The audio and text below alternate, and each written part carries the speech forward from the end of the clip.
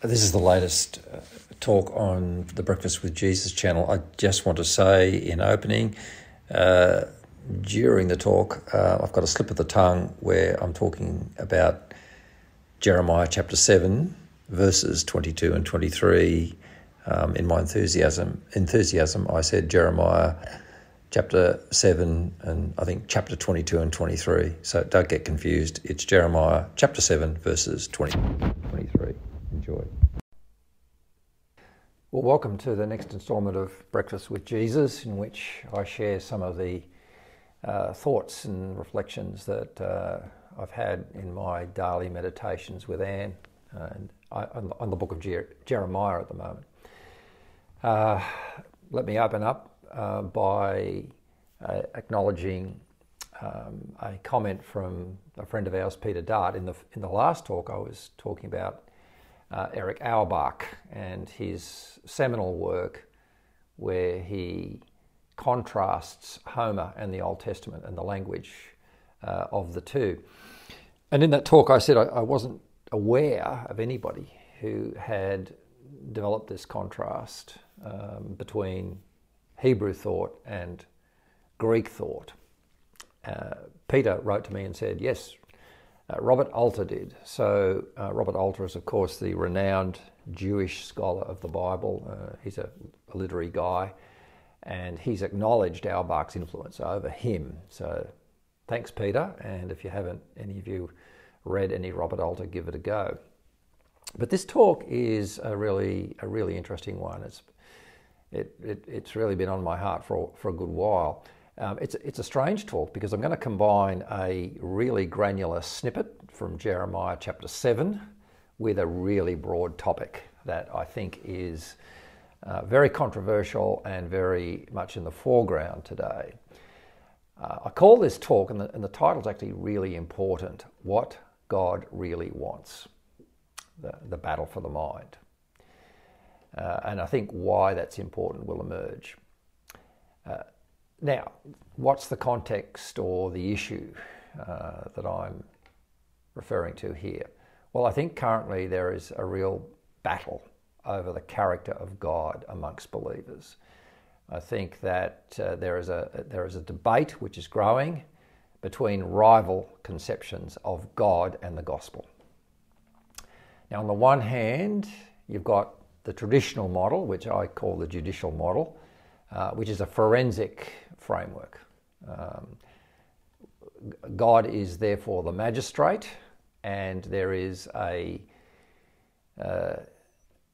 untransgressible, inalienable law that must be obeyed.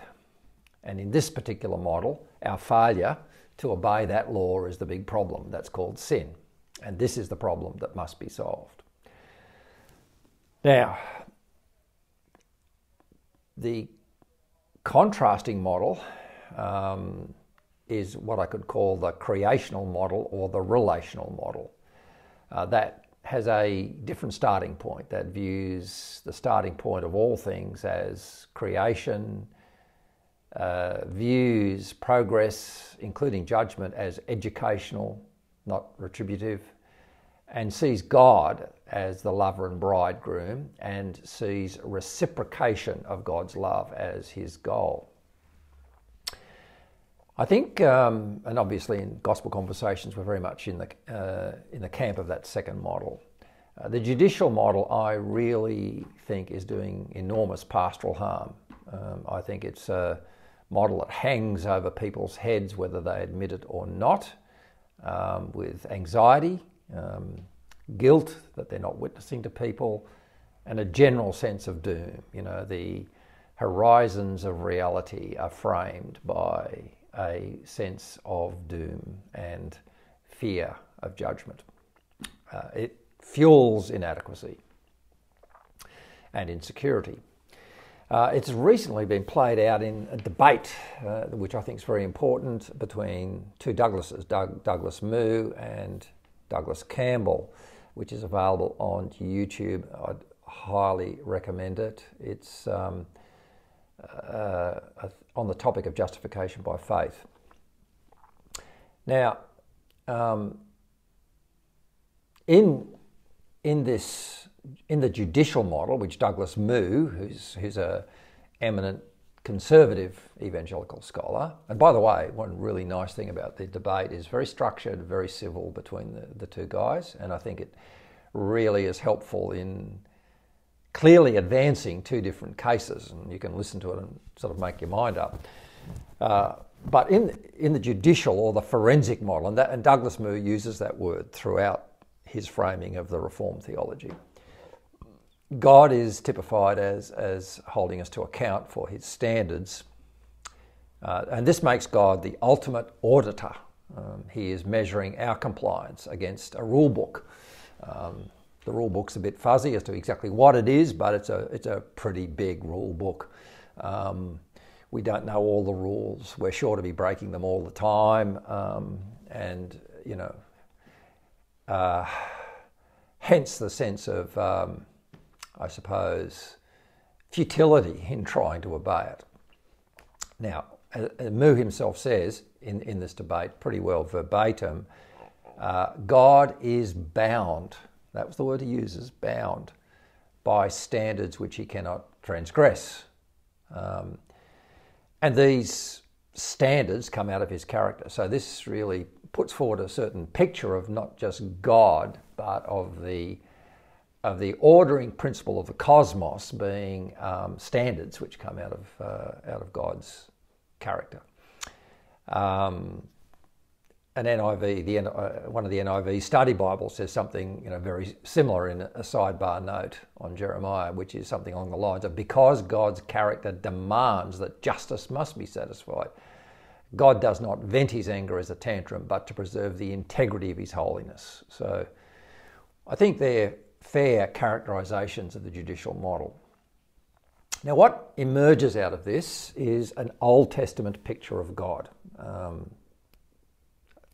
I'm probably using a colloquialism here, but let's just say there's a general picture, including amongst non-Christians, of the sort of angry judicial God of the Old Testament, the holy God. And the picture of God that emerges here is a picture that I think is based around God's honour. His honour must be satisfied. It's a bit like a schoolmaster who's got a lot of rules that we must obey. And or I think certainly the concept of honour, it's a very medieval concept. The honour, particularly of the kings and the hierarchy, the despots, their dignity, must be preserved. And in this picture, the primary attribute of God is his holiness. His holiness. And frankly, the love of God becomes derivative.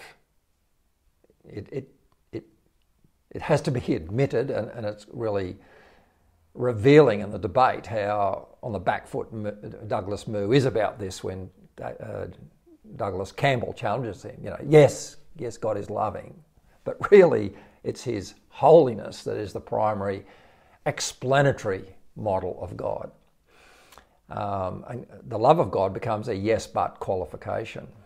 And so grace, which is obviously the handmaiden of love, becomes a compensating move by God, and it's presented as such. And the gospel is essentially becomes something along the lines of, I've heard this so many times in sermons or versions of it, God is holy, we are sinful, and therefore we're destined for judgment, i.e. hell. But good news, Jesus died for our sins, so we can be thankful. Now, I don't think that's an unfair characterisation of the logic of the argument. But the grammar of that sentence captures the logic of the thinking, which is Jesus is a plan B. It's a yes but move on God's part. One of the points Douglas Campbell keeps making in the debate is Jesus, you can't have plan B. He's got to be plan A.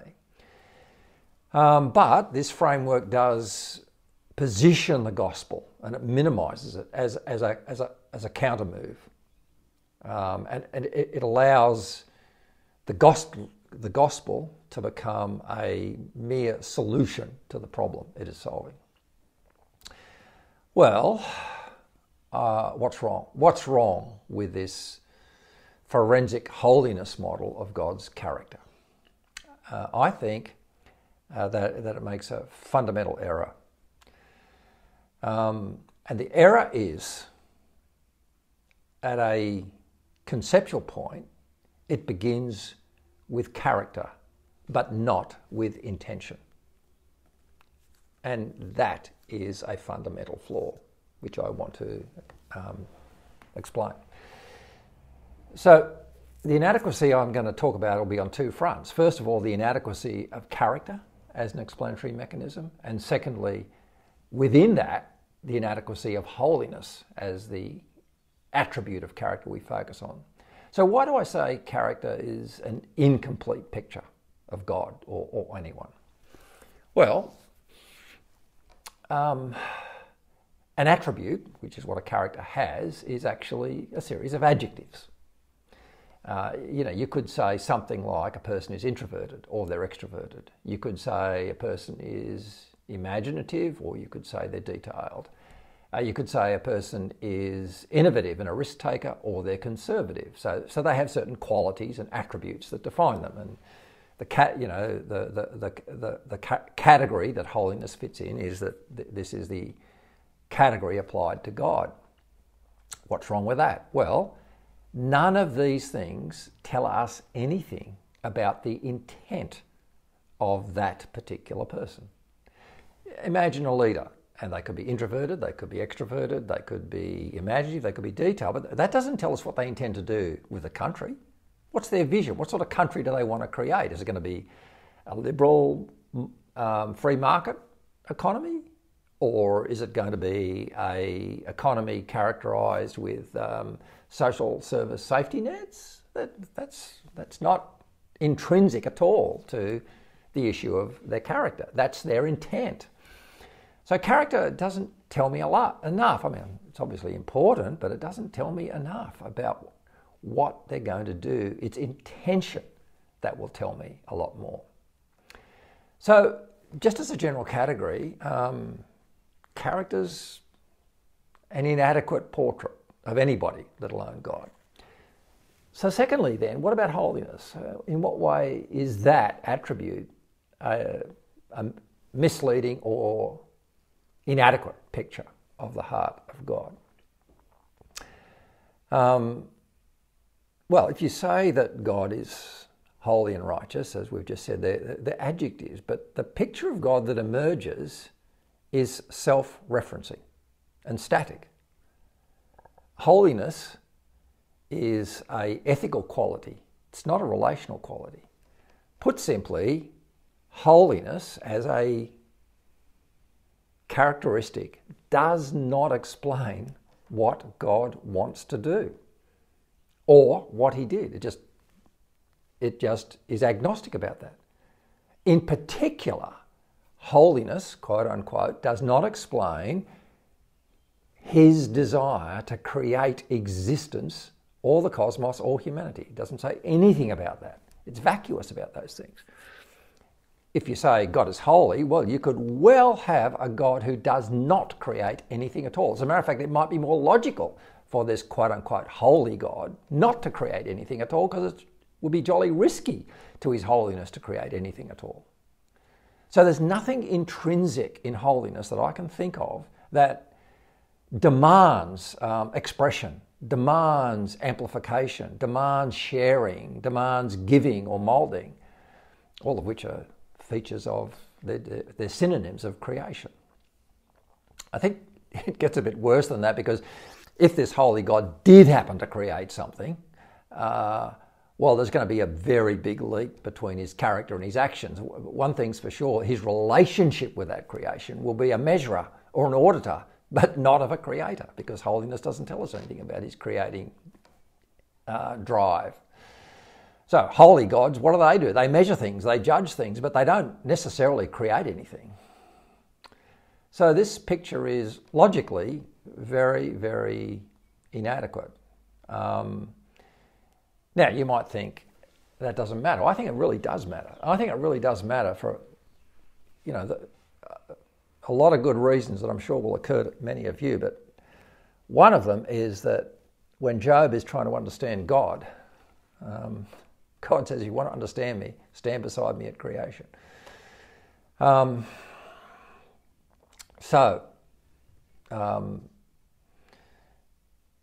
inadequacy of holiness. Love is different because love is intrinsically a richer concept that is much closer to intent and to creation. If you have love as the primary quality, you do have an inevitable move to creation for this simple reason. Love cannot be self-referencing. Can't be. It demands a beloved. It demands a creation. Now, this takes us to intent, because intention is how anything begins, and love is what drives intention. They're twins, they're entwined, they're Siamese twins, love and intention.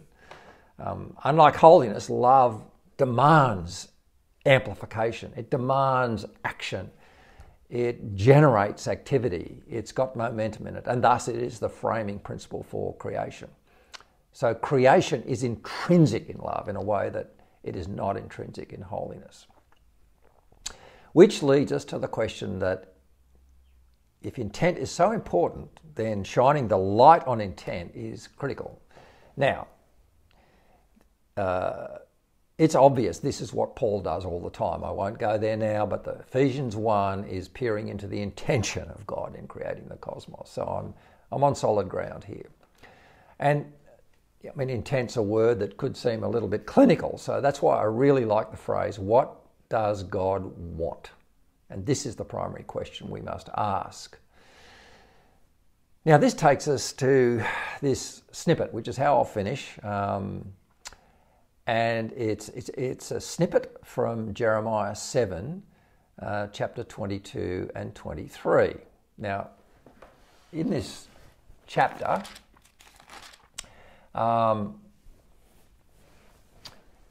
Jeremiah writes, and this is how the NIV translates it.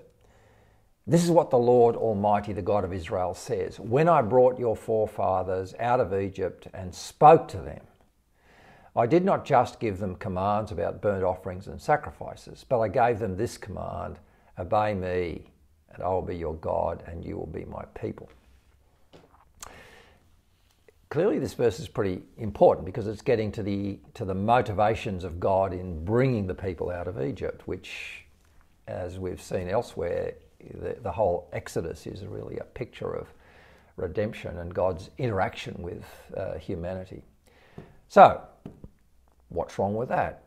Well, the English Standard Version translates that differently. It doesn't say, when I brought your forefathers out of Egypt and spoke to them, I did not just give them the commands. It says, when I brought them out of the land of Egypt, I did not speak to your fathers or command them concerning burnt offerings and sacrifices. But this command I gave them, obey my voice.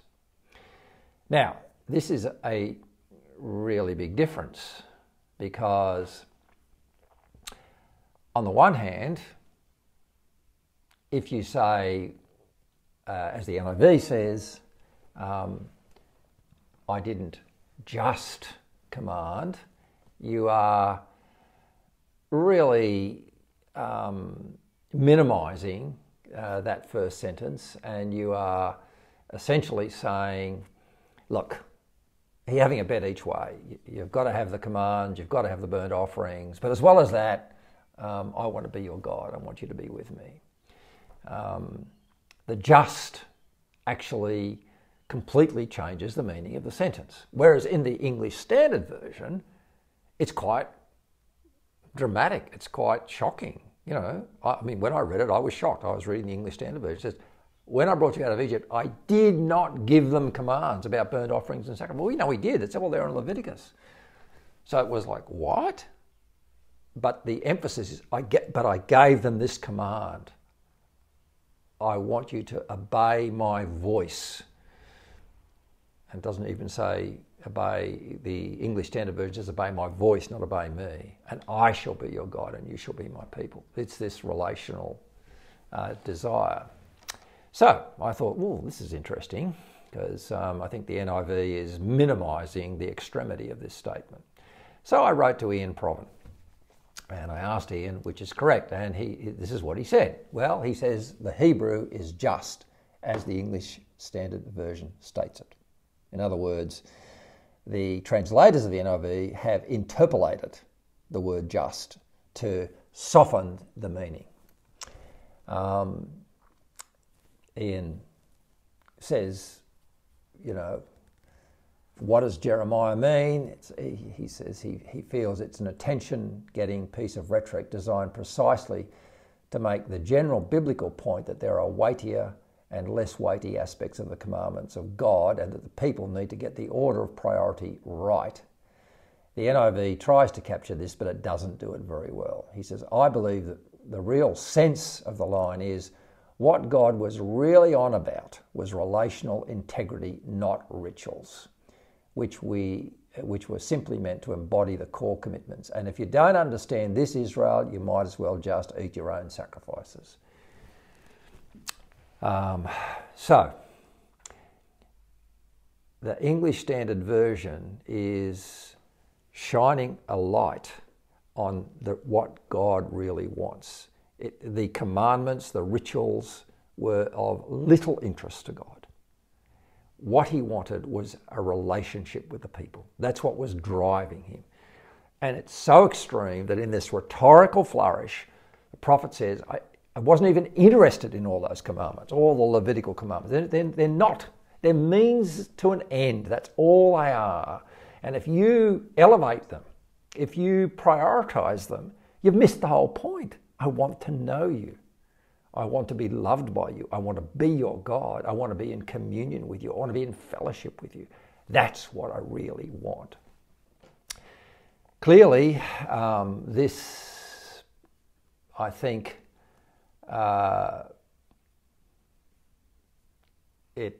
it's really relevant to what we're talking about, because the picture that emerges is not a picture of a God bound to a rule book. It's not a picture of a God whose great interest is compliance with a series of laws. He says, I'm not interested in that.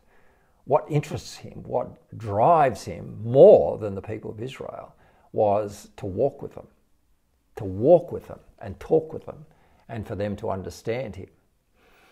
So the battle that emerges is not a battle over keeping rules, rituals and codes. It's a battle for the knowledge and love of God on the earth, which is what Israel had lost. Judah had lost this by this time. It's a battle for God to be loved and known and understood. So we can generalize out of that, getting close to the heart of God's purpose in creation, which we can see as a theme that I think frames the Old Testament, that what God wanted was for humanity to know him and to understand him.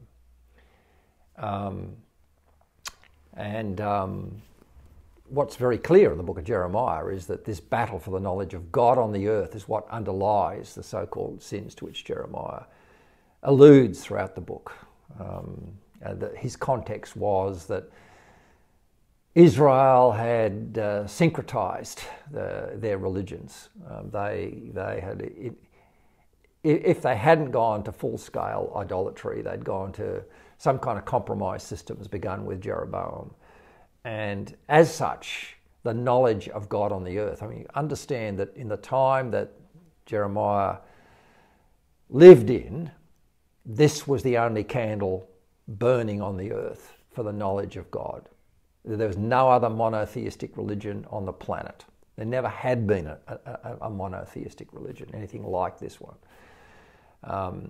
God had never so intimately spoken to people. And what if that candle went out? Because it was going out. It was really going out. So the battle for the knowledge of God was being lost. But of course, the corollary of that is what God wants is for humanity to know him. And I think that really changes the picture of the God of the Old Testament from this judicial God who is demanding compliance to the law, to the lover who wants to be known. And of course that knowledge does lead to the responsibility of obedience. Of course it does, but it's love that comes first and frames everything. So I think in another talk I might just develop a little bit more of that knowledge, the knowing of God. But for the moment, let me leave you with these thoughts and pray that they bless you.